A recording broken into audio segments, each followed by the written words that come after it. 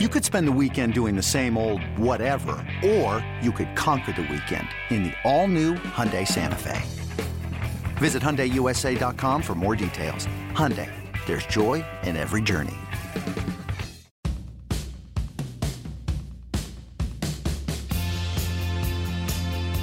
Hey everybody, welcome into the MLB Extras Angels podcast. Tim McMaster here with Rhett Bollinger, the new Angels reporter here at MLB.com, but not new to MLB.com, right? You've been covering the Twins for years now, but kind of a homecoming, right? You're going to switch over and be the Angels beat writer. Exactly, yes. I grew up in Southern California, covered the Angels as an intern in 2008, was there in 2009, 2010 as well, and then 2011 I switched over to the Twins, and I was there for 8 seasons, and from the area, though, so very excited and very happy to be coming home. Yeah, very cool. And you're starting your tenure with the Angels here at the winter meetings as we record this in Las Vegas at Mandalay Bay. We're on day one, but it's a different kind of winter meetings right here in Las Vegas. Yeah, definitely. Very different. It's all the lights here and everyone walking around, the lobbies out here. It's just, crazy feel here for sure.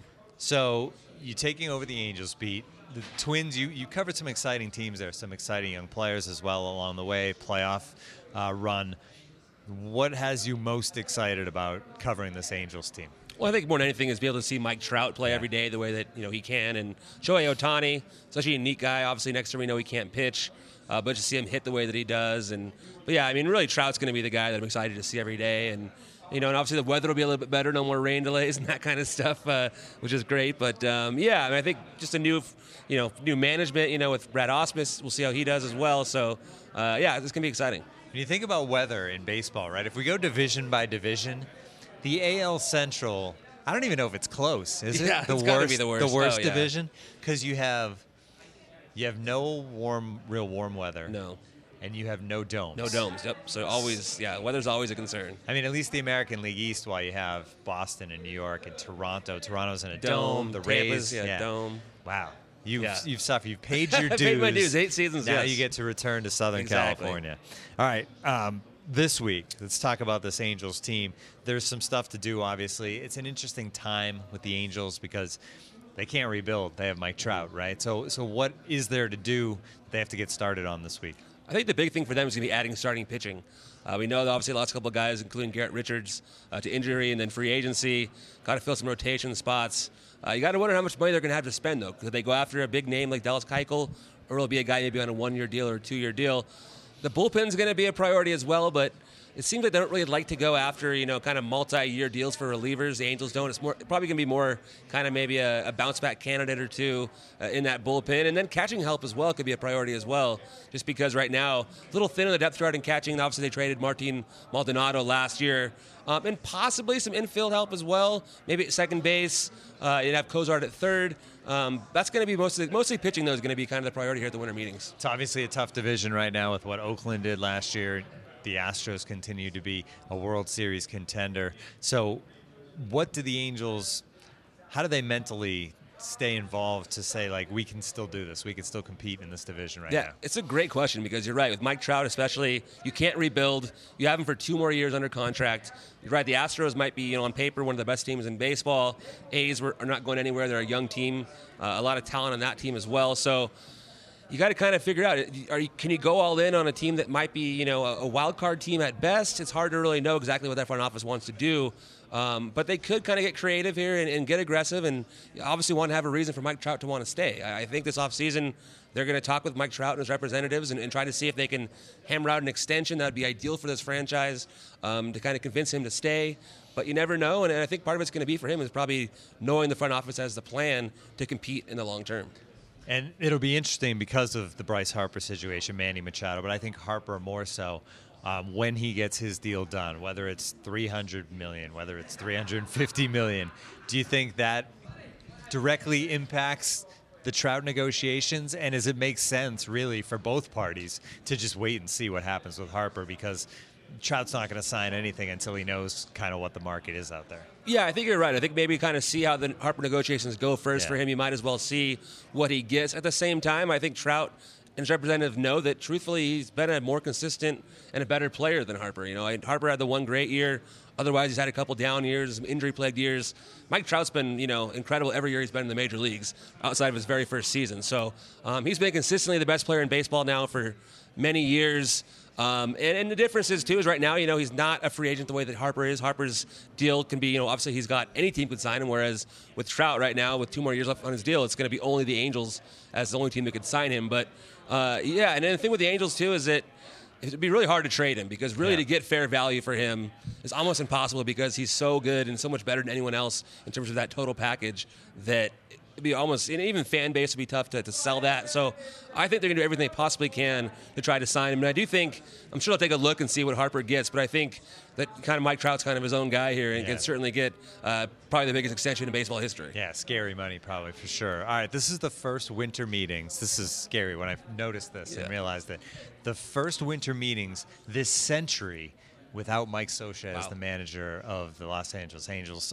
So talk about that and the new regime and obviously a new manager making the rounds here at the winter meetings. Yeah, it is pretty amazing to think of it that way. I mean, I covered the Angels in 2008, and even then that was, he'd already been there since 2001 and won the title in 2002. So even then it had already been 6-7 years. And to think that that's 10 years later and he was still there until last season. So Scioscia was a great baseball guy, still obviously is, great baseball mind, had a lot of success there.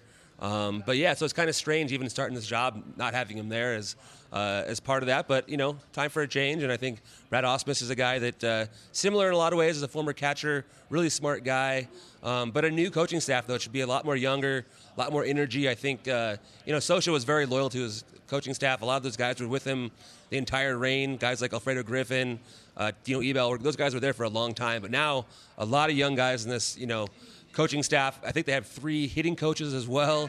So kind of a different look and a little bit more analytics, I think, will be a part of this recipe as well. So it's an exciting time, though, I think, for the Angels and kind of a new big change, like you said, to have Scioscia was there for so long. Scioscia, more of an old school guy, like you said. Now you go the analytics route.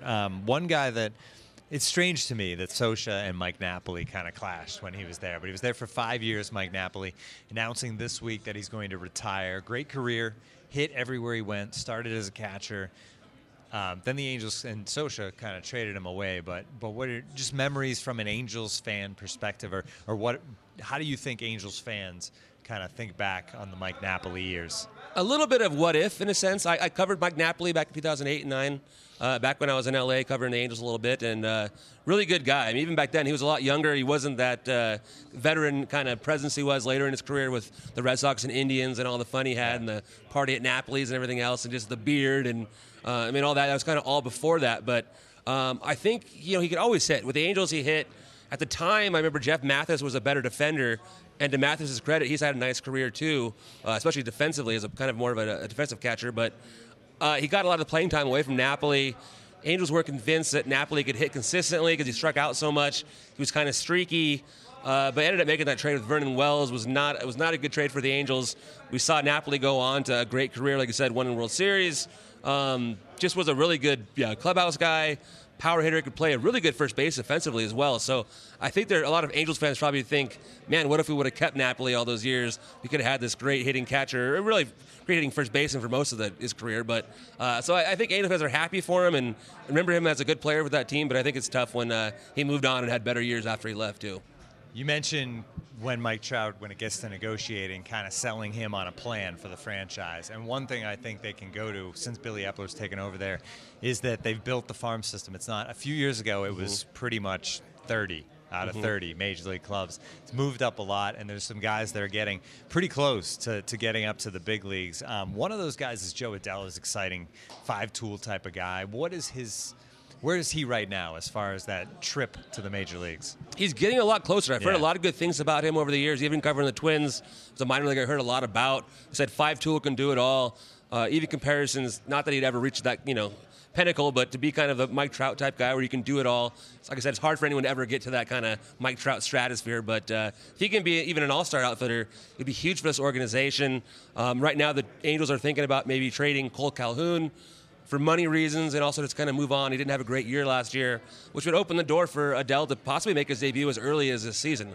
I don't think it'll be early in the year, but I do think that if he has a great start to the minor leagues, he could be up later in the season and make his debut, because he's definitely a guy the Angels have a lot of hopes for in the future, and could play definitely a role in, even with Mike Trout. If he sees this guy as a future superstar along with him, it would definitely go a long way for this organization. You mentioned Cole Calhoun. It's kind of selling low, though, right? What do they hope to be able to get if they do deal him? I bet at this point, because they're selling low, maybe relief help, maybe a couple lottery ticket guys that can throw hard. That's kind of the big thing now. Everyone throws so hard in the bullpen. The Angels do even now have a lot of guys that throw hard. So I think probably be more like lottery ticket guys like that you kind of take a chance on. A flyer, you're right. It probably wouldn't be much of a return. I think more than anything, it just clear some salary, because this team right now, they probably have maybe $30 million this offseason to spend. But if you want to go after a starting pitcher, a guy like Keuchel, it's going to cost you probably at least $20 million of that. So to clear up, I believe he's going to make about $8 million, so it would clear up some salary more than anything. So I think at that point, it would just be get a couple guys that might get a chance to be help your team, but more than anything, I think it just kind of clear the books a little bit. All right, that's going to do it for this edition of the MLB Extras Angels podcast from the 2018 winter meetings. For Rhett Bollinger, I'm Tim McMaster. Tune in again next time.